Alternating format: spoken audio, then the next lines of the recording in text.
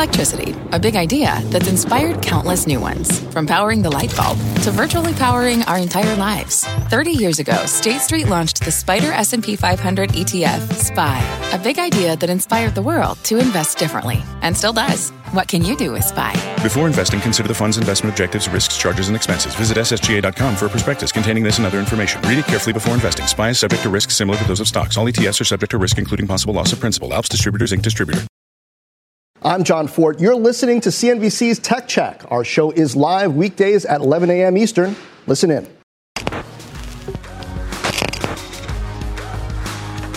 Good morning and welcome to Tech Check. I'm Julia Borston with Jon Fortt. Carl and Deirdre have the morning off today. Stocks off the lows of the morning after the S&P and NASDAQ see their worst day in 2 months. But there is at least one bright spot this morning.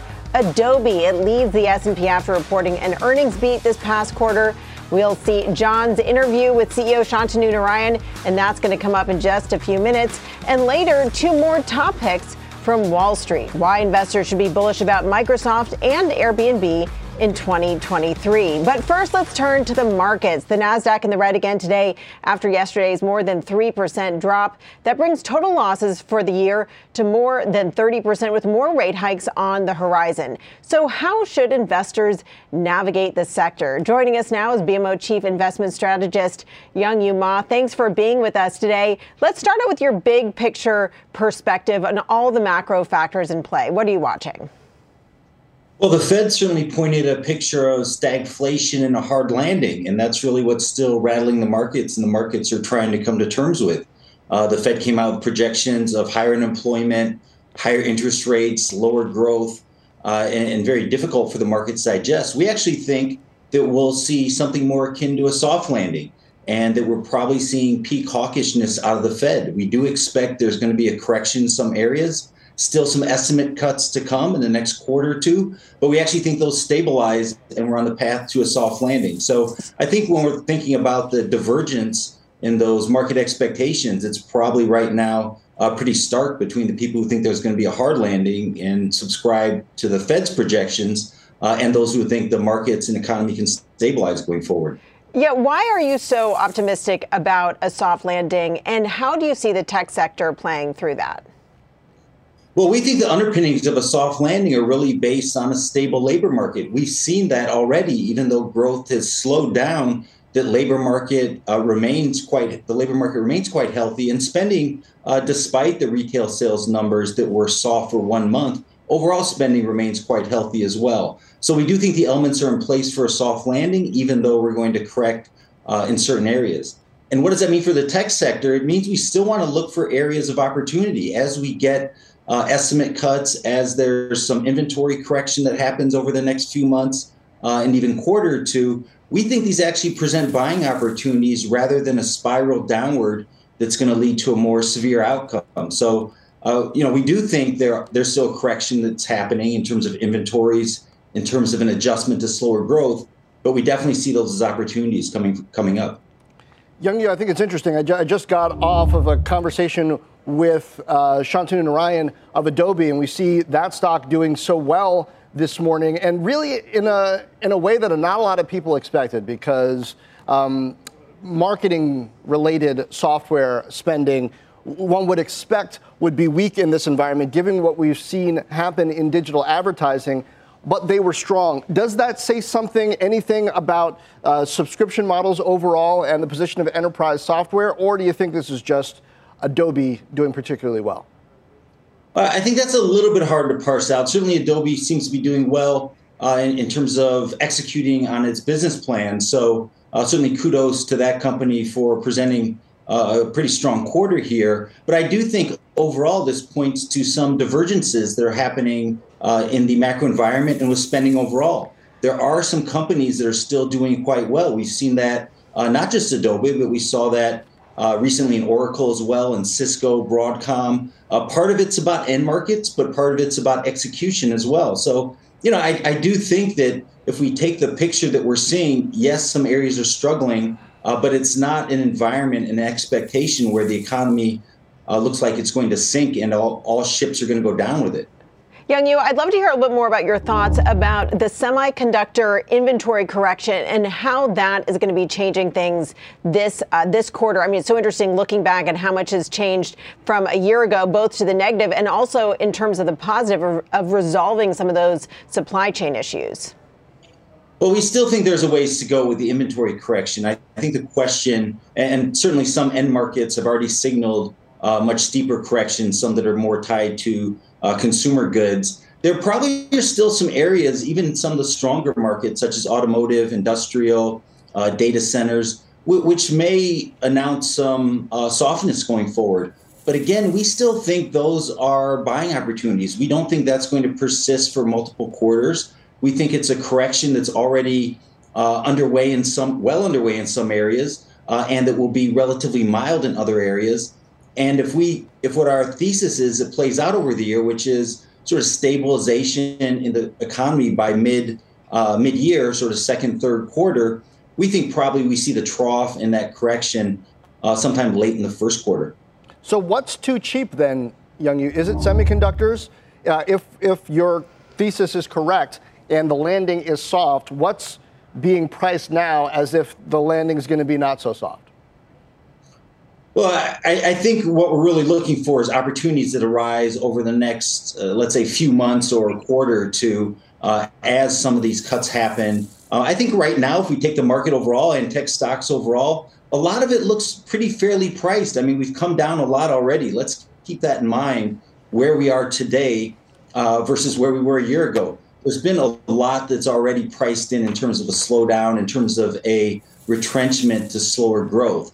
So I think if we look across the landscape right now, the big distinction is going to be what happens when the next round of cuts come and where the opportunities present themselves.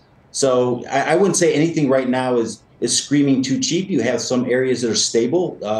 And I think stocks like Adobe point to that really provide a nice stability going forward. But other areas have seen a lot of cuts and could see a big rebound if the next round of cuts really is the bottom.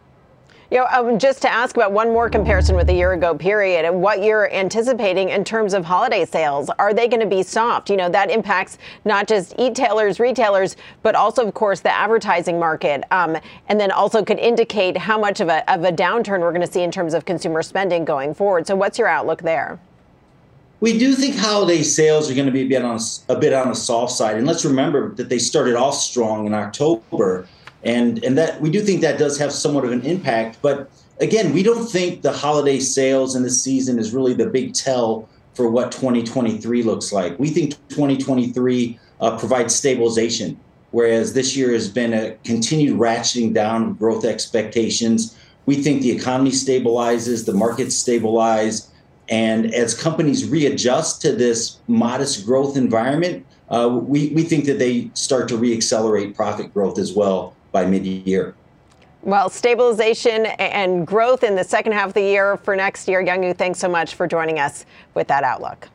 Thank you, Julie. Thanks, John. Well, let's see if that carries over to Microsoft. Citi out with a new note naming the stock their top large cap software pick. Also bullish on smaller MongoDB and Snowflake as we head into year end. Joining us now, the analyst behind that call, Citi Research co-head of software, Tyler Radke. So, Tyler, let's start with Microsoft. Why that one, given the big acquisition overhang and uncertainty that it's got to deal with and some exposure to the consumer market? Does the diversification outweigh all that? Yeah, good morning, and thanks for having me. So I think on Microsoft, clearly it's a mega cap company, right? A lot of different businesses. You have some consumer, but really the crown jewel is the enterprise business. It's Azure, Office 365. That's the dominant franchise that drives most of the profitability. If you look back over the last 9 to 12 months, it's been a tough year for Microsoft, right? You've seen Azure growth miss expectations the last 2 quarters. The PC market has been incredibly weak. They're guiding to almost a 40% decline in Windows OEM revenue this quarter. So I think as you head into next year, not only do the compares get easier, but they are talking about raising price internationally to offset some of the currency moves. So I think that becomes a bit of a tailwind. You also are just seeing currencies start to reverse a bit internationally. So I think you add that together, the easing comps, we still think this is a double-digit grower through the downturn. I think in terms of Activision, that is a bit of an unknown here, but I think, on a relative basis, you look at the enterprise business, that's still what's going to be driving the most earnings power over the next 3 to 5 years. And we still think that's a defensive place to be. I'm even more curious about your calls on MongoDB and Snowflake. MongoDB, just a few days ago, pre-earnings was down under 150 a share. Now it's at 199. But, it's richly valued, right? Because it's been growing strongly. Why is now a time when you think investors can get into this name, given what we don't know about 23? Yeah. So to your point, there's a lot of uncertainty about 2023. But I think the things that we do know is that during a downturn, data volumes are still growing. You might see headcount reductions like you're seeing across the tech industry. You're seeing issues at companies like Salesforce that have seat-based models. But I think data investments are inherently higher ROI throughout a good economic time or a bad economic time. And I think you look across the board, whether it was MongoDB, even Oracle, you're seeing very good database strength across the board. I think you are starting to see companies continue to invest in modernizing this data layer, right, to modernize applications, to make their businesses more efficient. And so we are actually preferring names in this environment that are more exposed to data infrastructure rather than seat-based models, just because we think that's a more defensive place to be in this environment. So, Tyler, just a couple of weeks ago, we heard from Snowflake's CFO talking about their Q4 outlook, which is short of expectations, also talking about how they're seeing weaker consumption patterns in certain segments. I think that raised a lot of concerns, at least that day when the stock plummeted. But so many of these stocks have been on a roller coaster. What's your outlook in terms of that stock in particular? Are they being overly conservative? What do you think we'll hear from them about this quarter? Yeah, so if you go back to last quarter, to your point, the Q3 results and Q4 outlook was a bit disappointing, but they actually guided for the following year, which I don't think investors were expecting them to do that. And the stock actually began to recover once they did that. And I think you look at where they're going to grow next year between 40 and 50%, really impressive growth rates with good profitability. With 23% free cash flow margin, that's actually greater than Salesforce will do next year. And obviously Snowflake's growing a lot faster and a lot smaller scale. I think for Snowflake, the distinguisher here is that you have a lot of large customers that are more traditional industries, such as large banks, manufacturers, oil companies that are really starting now just to ramp up their consumption. They've gotten over some key compliance or regulatory frameworks. And so now you're starting to see these traditional industries really ramp up their cloud spending. And so while there are headwinds out there on overall IT budgets, I do think there's some pockets of strength. We think Mongo and Snowflake do have good exposure to those traditional industries, and that can set them apart next year. All right. Like a bold call. Tyler, thank you. Tyler Radke.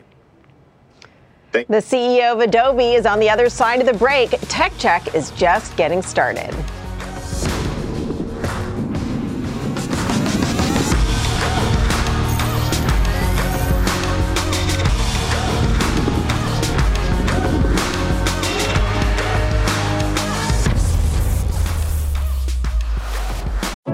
What does it mean to be rich?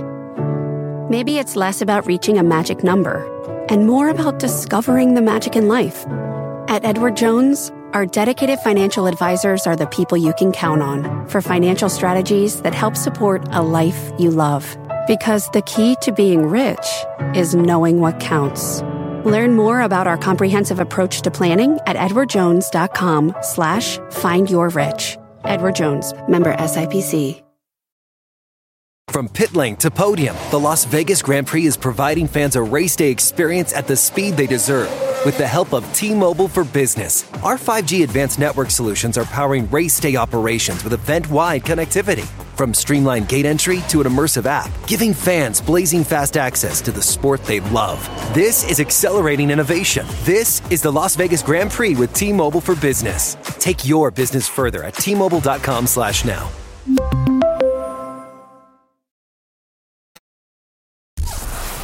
Welcome back. Adobe shares up almost 4% this morning off the highs on the heels of better than expected subscription growth and solid guidance.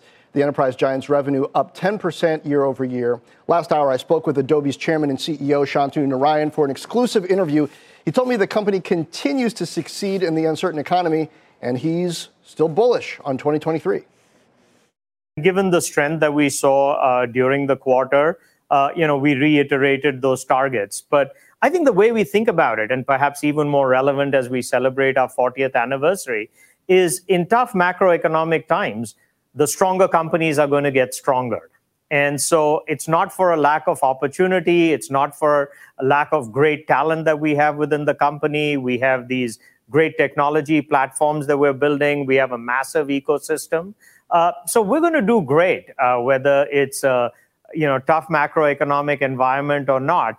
And what we might do is different, but I think the focus on profitability is something that investors have perhaps heightened a little bit more, John, as well through this period.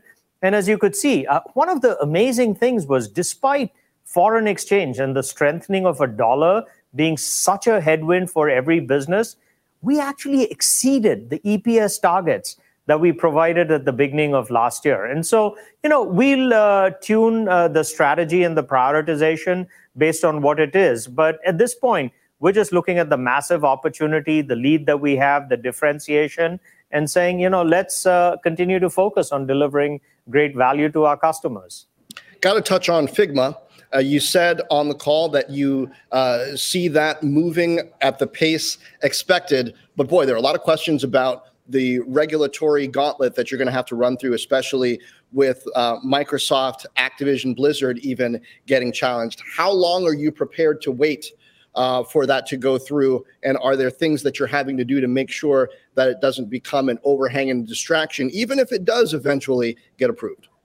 Well, the good news there, John, is when you and I last spoke, and we had just announced the acquisition of Figma, I think there were two questions. The first question was around what does that mean for Adobe's core business? And second, as you pointed out, what does this mean in the current regulatory approval if it doesn't go through? Clearly, we've demonstrated that the core business continues to do incredibly well. And that continues to be a focus for us. But we do believe that this is a great adjacency for us. I think in terms of accelerating product design, in terms of what we can do for collaborative creativity, as well as, this emerging space where creativity and productivity are coming together, we've seen a marked difference in terms of how the financial community is now getting excited about the potential of Adobe and Figma coming together. I think as it relates to the actual process, the process is proceeding apace. And we are engaging, as we said on our prepared remarks on the call, with both the DOJ as well as with the EU. But we're confident, and we will continue to work the issues with all of the regulatory approval bodies. So one remarkable thing about this quarter to mention, and then I think an outstanding question. The remarkable thing is net new digital media annualized recurring revenue was up $576 million year over year. That's above the 550 high end of the guide that Adobe gave. So even in this environment where digital advertising is constrained, they continue to be able to do that. And the question I asked him was, how much of that gets challenged in 23? Is this sort of a lagging indicator? Will there be churn? He and the CFO and others argued on the call that their ability to look at how the product is being used and create these funnels for increased use is going to mitigate that. Meanwhile, Adobe also celebrating more than just a strong quarter. Narayen reflected on Adobe's 40 years of existence and where he sees the future. It's really been a blessing in my life, John, that I got the opportunity to work with two legends in the computer industry, John Warnock and Chuck Geschke. And among the things that I learned from them very early on was first, build technology that amazes and inspires and makes an impact. And when you think about PostScript, my first product that I really worked on was InDesign, and InDesign certainly transformed the publishing industry. And so I think this focus on technology platforms that are durable. The other theme for us is always about just recognizing that great ideas come from everywhere in the company. And if you can create a culture where people feel like they can do their best work and they can grow, that really is, at the end of the day, a significant predictor to success. Part of the reason why he's in Bangalore this morning here, evening there, meeting with Adobe's team. Well, Shantanu himself, Julia, has been with Adobe 25 years. So I kind of asked him, is this a swan song? How long is he going to stick around? He said he's still excited to wake up in the morning and tackle these problems. So it doesn't look like he is on his way anywhere anytime soon that doesn't involve Adobe. Yeah, well, there's so many questions I have for you, John, after your chat with him, one of which is really about Figma. You know, assuming that deal does go through, and of course, there's still those regulatory handles, but assuming it does go through, I'm so curious how he sees the next 20 years or even just the next 5 years of Adobe playing out in light of that acquisition. You know, does that indicate a new focus, a new direction? Are they going to eventually be interested in more of those types of acquisitions to expand? Mm-hmm. Well, let me tackle that one. I think it's interesting. Shantanu himself came to Adobe as part of an acquisition. So Adobe's had a history of doing this. He's been trying to articulate this vision of productivity plus creativity, and Figma bringing more of a productivity capability into Adobe's suite. And that's not entirely far afield for Shantanu Narayen's Adobe, because he brought a sort of digital marketing plus creativity capability there that turned this into more of an enterprise company when it was more of a niche creativity company. So that's what the vision is. And Adobe with XD and things didn't succeed in this area without Figma. But that said, he's trying to also make the argument, clearly our core business is fine, Figma or no Figma, but we think we can get it done. Yeah, and to hear you talk and him talk about this creativity plus productivity, this idea that Adobe really sees itself as an essential software tool for enterprises as they navigate this economic downturn, and also to hear your comments there about the churn and the idea that if they're essential, they're driving productivity, then you're not going to see customers drop them in this new tougher economic environment. Curious for the outlook, though, specifically around that digital entertainment, digital media content space, which has seen so much growth. Maybe we'll see less growth going forward, but is Adobe going to continue to be an essential piece of that?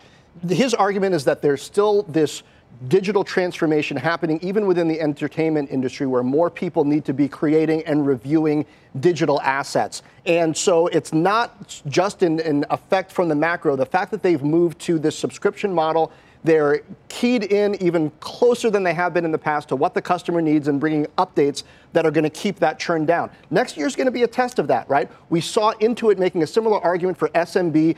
Sasan Goodarzi was on with us just a couple weeks ago, making the argument that small and medium businesses need this underlying digital infrastructure to run in bad times just as much, if not more, than in good, Julia. So 23 is going to be the test of this theory, but this is a strong Q4 and end of the fiscal year that Shantanu Narayen has to make that case. It will indeed be a test. Now we see Adobe shares up about 3.5%. John, thanks so much for bringing that fantastic interview to us. Now we have Kate Rooney with the news update.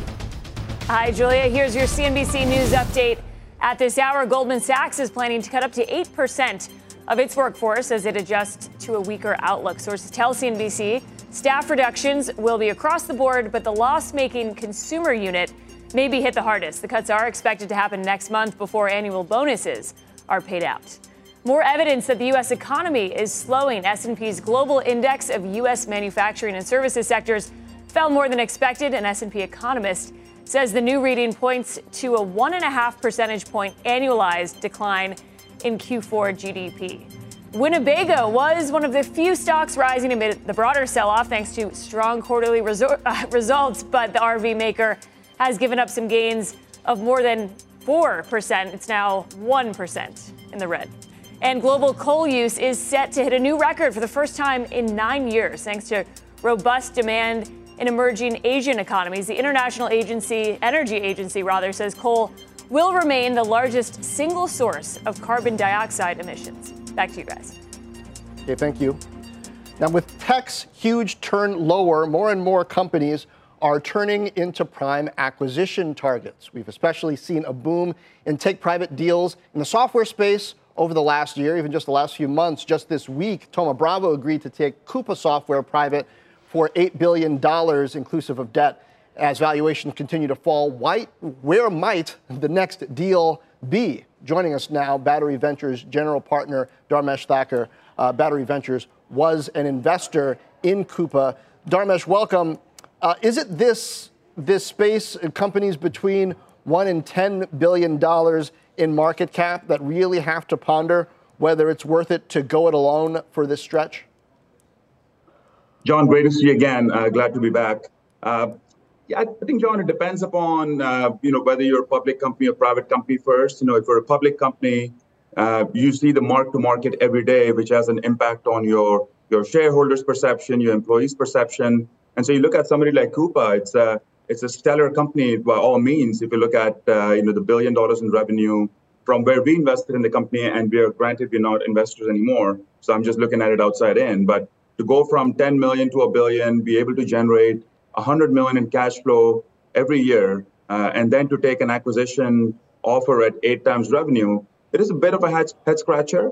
But on the other hand, you look at what the impact is on employee morale. When you see a drawdown of the stock at 80%, you look at the investor patience, and you look at this and say, hey, does Thoma Bravo have a different trick up their sleeve where they can combine Coupa with Anaplan and unlock a lot more value in doing so? So you weigh the pros and cons as a public company of going it alone versus taking a private equity buyout and explore the pros and cons. And in the case of Coupa, Rob is a stellar operator. I think it made sense for them to go forward with that.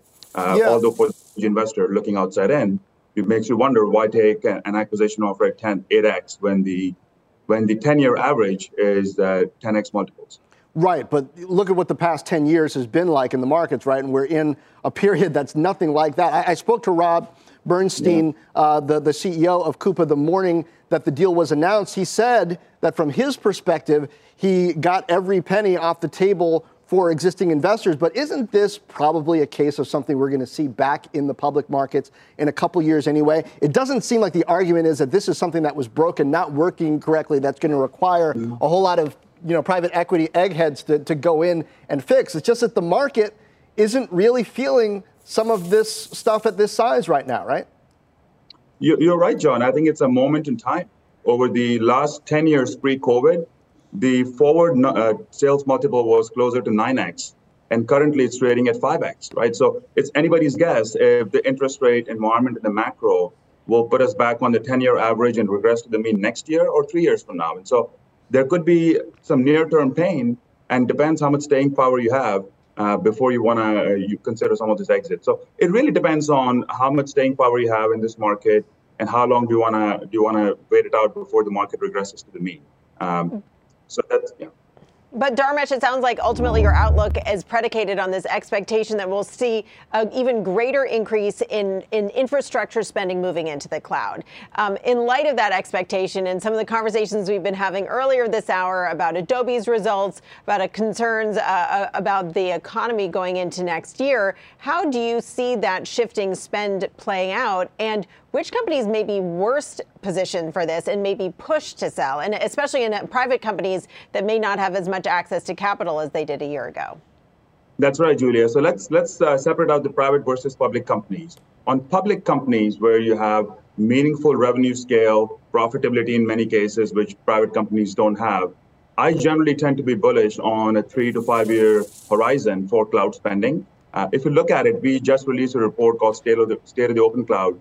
We see Amazon, Google, Microsoft collectively at $160 billion in revenue, growing 25 to 30%. And that's only 20% of the $900 billion in legacy infrastructure spending that is waiting to be disrupted. And then you look at cloud companies like Datadog, Snowflake, Cloudflare, MongoDB, and many others that we covered earlier today that are indexed to those same trends. And you see 26 companies with more than $1 billion in revenue in the last 3 years, compared to only 7 just a decade ago. So if you look at the overall environment, it feels like cloud infrastructure spending should be robust, and the leaders in each of these respective markets should benefit. And now, it's not just cloud infrastructure, is it? Because over the past few days, we've had the CEOs of companies like Samsara, Procore, and Smartsheet on Tech Check, and they're not necessarily infrastructure. They're targeting specific vertical industry needs and arguing that there's this digital transformation that continues no matter what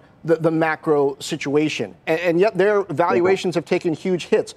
I think a question is private equity and is this M&A environment putting a bit of a floor under some of those stocks or no? Even though they're not profitable most of the time and they have some heady valuations, they also have heady growth. Yeah, you're right, John. So you made the point that companies like Samsara and others that are indexed to more resilient sectors like manufacturing, energy, perhaps financial services are still doing well. And you just saw Shantanu talk about Adobe benefiting from digital transformation. So some sectors in the market are definitely benefiting vertical software companies as well. Infrastructure is benefiting as well, and those are mutually exclusive. And those sectors tend to be resilient and benefit companies that operate there. It does beg the question: if you are a $1 billion revenue business that has the potential to go to 5 or 10 billion over the next 3 to 5 years, do you worry about the near-term multiples of 5x that are dictated by interest rates, or do you focus on the market opportunity and grow into a $3 to $5 billion revenue stream? And as multiples regress to the means, when you have more clarity on the interest rate environment in 2-3 years, you unlock a lot more value, both by revenue growth and multiple expansion. Right. So it does make you wonder that while private equity has the floor, why jump into it now? It does, though I guess some of these companies might think I have the option of doing it on my terms now, or if we end up with a further downturn in the markets in 23, I might have to do it on some activist investors' terms. Dharmesh Thakker from Battery Ventures, thank you. Great to see you again, John. Thank you. One cloud name that's outperformed this year, Box. Despite the downturn, the cloud storage stock is up nearly 20% this year to date as that company expands its enterprise footprint. It is down just fractionally today. We'll be back after this break. From pit lane to podium, the Las Vegas Grand Prix is providing fans a race day experience at the speed they deserve. With the help of T-Mobile for Business, our 5G advanced network solutions are powering race day operations with event-wide connectivity. From streamlined gate entry to an immersive app, giving fans blazing fast access to the sport they love. This is accelerating innovation. This is the Las Vegas Grand Prix with T-Mobile for Business. Take your business further at T-Mobile.com/now.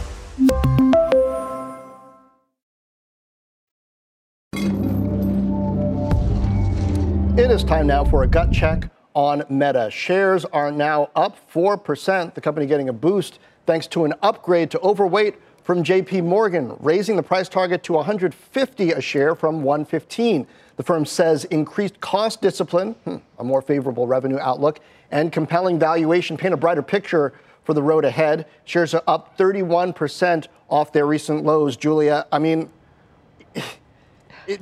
are they hearing something?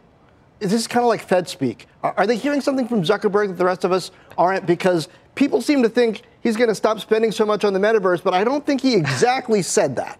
Well, look, I knew you were going to bring up the metaverse here, which is why I'm laughing, because I know you're such a metaverse skeptic. But what's so interesting here is this note and some other more bullish commentary that we've heard about Meta recently. It's all about this idea of cost discipline. And what that really translates to is not spending as much on the metaverse right now, reprioritizing, John, to focus on the revenue-generating businesses and generating new revenue from the likes of things like Reels. So what do you think, John? Is he backing away from those metaverse bets? I just don't remember if he said he was doing that or if people just read into things that he said and they're hoping that he's going to do it. It seemed like he cut people, including maybe even mostly from the core business, so that he could continue funding the metaverse in 2023. That's what I thought I saw happening, but maybe I missed something. I think that he did say he was going to be less aggressive in that regard because he is focused on the areas that are making money. But I'm sure we'll hear much more in those next quarterly results. And look, I would love to interview Mark Zuckerberg, so please consider an open invitation there, Facebook, Meta. Meanwhile, Twitter suspending the accounts of several journalists who cover both the social platform and its owner, Elon Musk. Those suspended include reporters from the Washington Post, the New York Times, and CNN. This move follows Twitter's suspension of an account that was using public flight data to share the location of Musk's private plane. Last night, Musk tweeted, quote, "Criticizing me all day long is totally fine, but doxing my real-time location and endangering my family is not. Same doxing rules apply to journalists as to everyone else. 7-day suspension for doxing, some time away from Twitter, is good for the soul. So this move meeting pushback as some call out Musk, who was such a staunch promoter and proponent of free speech on the platform prior to owning the company. John, do you think he's conflating these two things? Do you think those journalists are really doxing, or rather, just to translate that, giving away his personal information, address, etc.? Well, I don't think it's that simple, Julia. From what I have seen, not all of these journalists were linking to something that showed where his jet was. They were talking about the story, tweeting about the story in some cases. So it doesn't seem like Elon Musk is telling the truth about what these journalists did, or he's having some, you tweeted something out that was a link to something that linked to something that I don't like. That doesn't seem like a very coherent argument. And so therefore, a lot of people have questions about whether he's creating a different set of rules when he feels uncomfortable, but it's okay for other people to feel uncomfortable in the name of free speech. I think he's got some explaining to do here. Yeah, it does not seem like a very consistent free speech standard there. You know, I think it's interesting to think about the implications of this for advertising. You know, I cover the media and advertising business, and the question is, all of those brands, John, that said they were going to pause spending on the platform, are they coming back? Doesn't seem like they're really coming back yet. And we heard today from Color of Change and Rashad Robinson saying, we have called on advertisers to pause their spending. We want to reiterate this. He's not being consistent. He's not being fair. And remember, John, of course, there's been an uptick in hate speech on the platform that's been reported on as well. Julia, but do advertisers really care that much about this? I mean, advertisers like attention, and there's a lot of controversy in media of all sorts these days. Inconsistency in enforcement of news rules or just rules in general doesn't seem to be grounds for all advertisers backing away. Well, advertisers don't want to be associated with hate speech, and if there is indeed an uptick in hate speech, that would be reason to pause. And also, they want to make sure that things are working. They are pulling back on ad spending overall, and this is all an excuse to pause spending on Twitter to figure out what's working and what's not, maybe they're taking that as an opportunity. Okay. Well, it's not just Adobe and Meta leading the way this morning on the S&P. Chinese consumer tech names also among today's top gainers, including JD.com, Pinduoduo, and Alibaba. Tech Check. We'll be right back.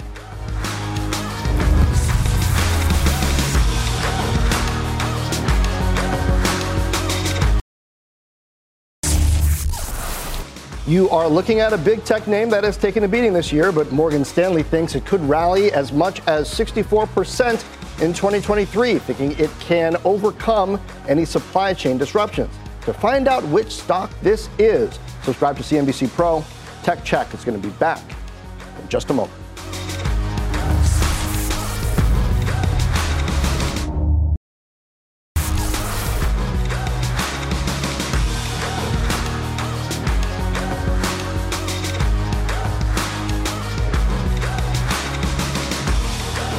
Let's turn now to another topic. Take a look at Airbnb. Cowen naming the stock their best online travel stock for 2023, calling it a global leader in vacation rentals with an outperform rating and a $125 price target.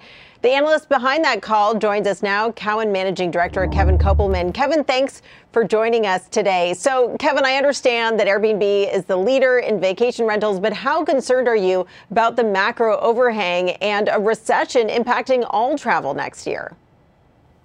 Look, the macro risk is obviously very real, and that's something you could say about almost any stock. But that being said, if we look past that, Airbnb is the leader in a over $200 billion market, and they've been very resilient. If you look at their numbers, they're going to be over 70% larger, or about 70% larger this year than they were pre-pandemic, compared to a hotel industry that's about maybe 5 to 10% bigger in the US and Europe. And that's a clear long-term trend. When we look at our survey data, travelers are telling us they only want to stay in vacation rentals more in the future. So it's not something we see reversing. So, that's how we get comfortable with it. Yeah, there's no doubt that the pandemic really was a tipping point to convert a lot of people who never rented through Airbnb before to get used to this platform. But talk to us about some of these Airbnb specific questions, such as inventory. Have they really addressed some of those inventory concerns that had weighed on the stock recently?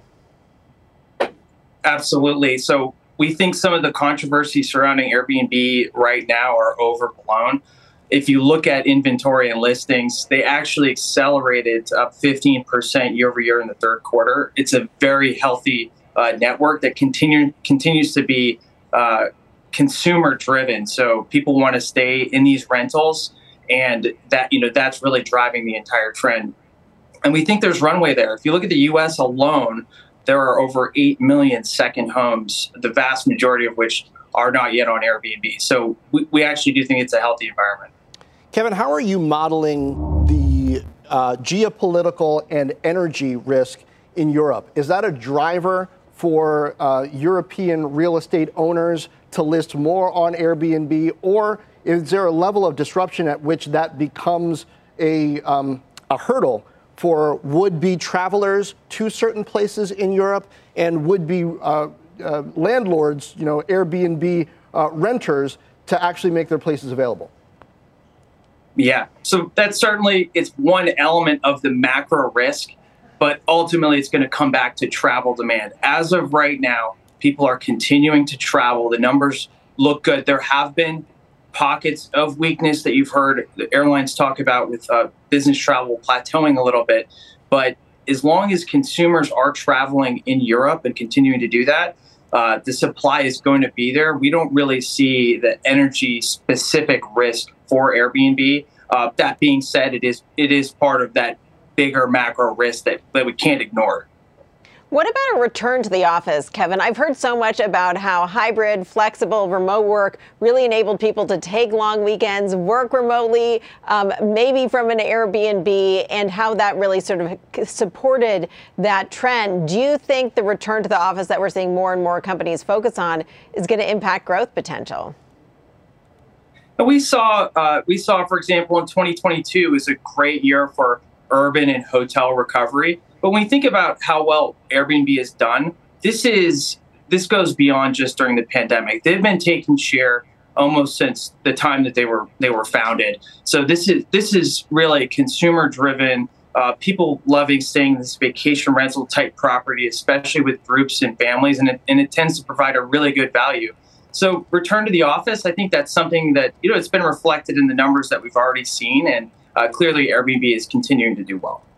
Well, fascinating times. The stock is down nearly 2% today. Thanks so much for joining us, Kevin, to highlight why you're bullish on it. Thanks for having me. Did you miss part of the show, or maybe you just want to relive it? Well, don't forget to follow and subscribe to Tech Check's podcast.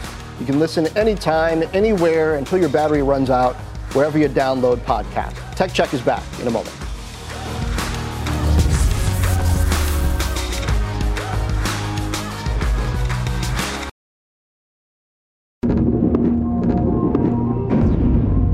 One more thing before we go. Avatar: The Way of Water hit theaters last night, notching $17 million as it heads into its opening weekend. Julia breaks down the outlook for Disney. Julia. Well, back in 2009, James Cameron's Avatar grossed $2.9 billion. That made it the highest grossing movie of all time. And here we are 13 years later, and there is a lot riding on the sequel, which reportedly cost about $250 million to make, plus much more for marketing. But director James Cameron indicated that it might have cost a lot more when he told GQ that the film would need to be the third or fourth highest grossing film in history in order to break even. Now, that would mean topping Star Wars: The Force Awakens, which grossed $2.07 billion in fourth place for all time. Now, this is, of course, a very important film for Disney.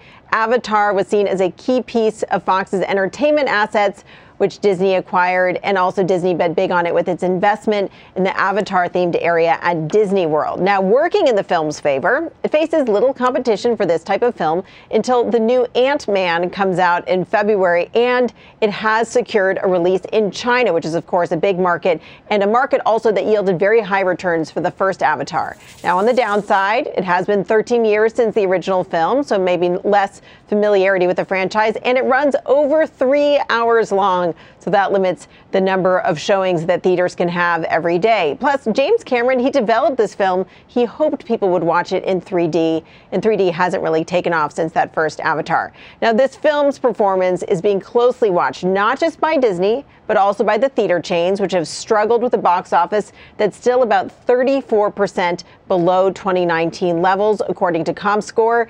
And John, the other movie studios would also like to see a hit here because that would indicate that audiences are still eager to go back and that the success of Top Gun Maverick wasn't just a one-off? This will be a tough one, I think, Julia, because the first Avatar, it was supposed to be this technological revolution in 3D, which didn't really have much in terms of legs beyond that one. And you've got to be out of your teens to remember seeing this one in the theater. We'll see. Well, one more gut check on Salesforce. Stock was above 300 a share last November.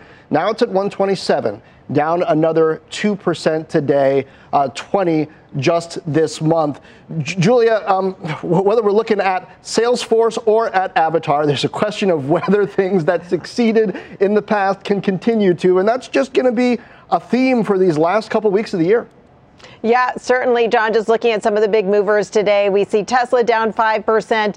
We see some of the game makers down, Mattel and Hasbro both down despite the fact that we're going into the holiday season. And then Disney down, speaking of the Avatar launch here. And a call back to the beginning of the show. If you want to watch my full interview with Adobe CEO Shantanu Narayen, that exclusive, you can check it out on TechCheck's Twitter and LinkedIn pages. And as we head toward noon, Tesla is down almost 5%. Adobe still up, but just about 3% now, Julia. It's been an interesting week. Next week's sure to be interesting, too. The halftime report starts now. You've been listening to CNBC's Tech Check. You can always catch us live weekdays at 11 a.m. Eastern. This podcast is supported by FedEx. Dear small and medium businesses, no one wants happy customers more than you do. That's why FedEx offers you picture proof of delivery, packageless and paperless returns, as well as weekend home delivery to 98% of the U.S. on Saturday and 50% on Sunday. See the FedEx service guide for delivery information. FedEx Ground service is also faster to more locations than UPS Ground. See what FedEx can do for your business. Absolutely, positively FedEx.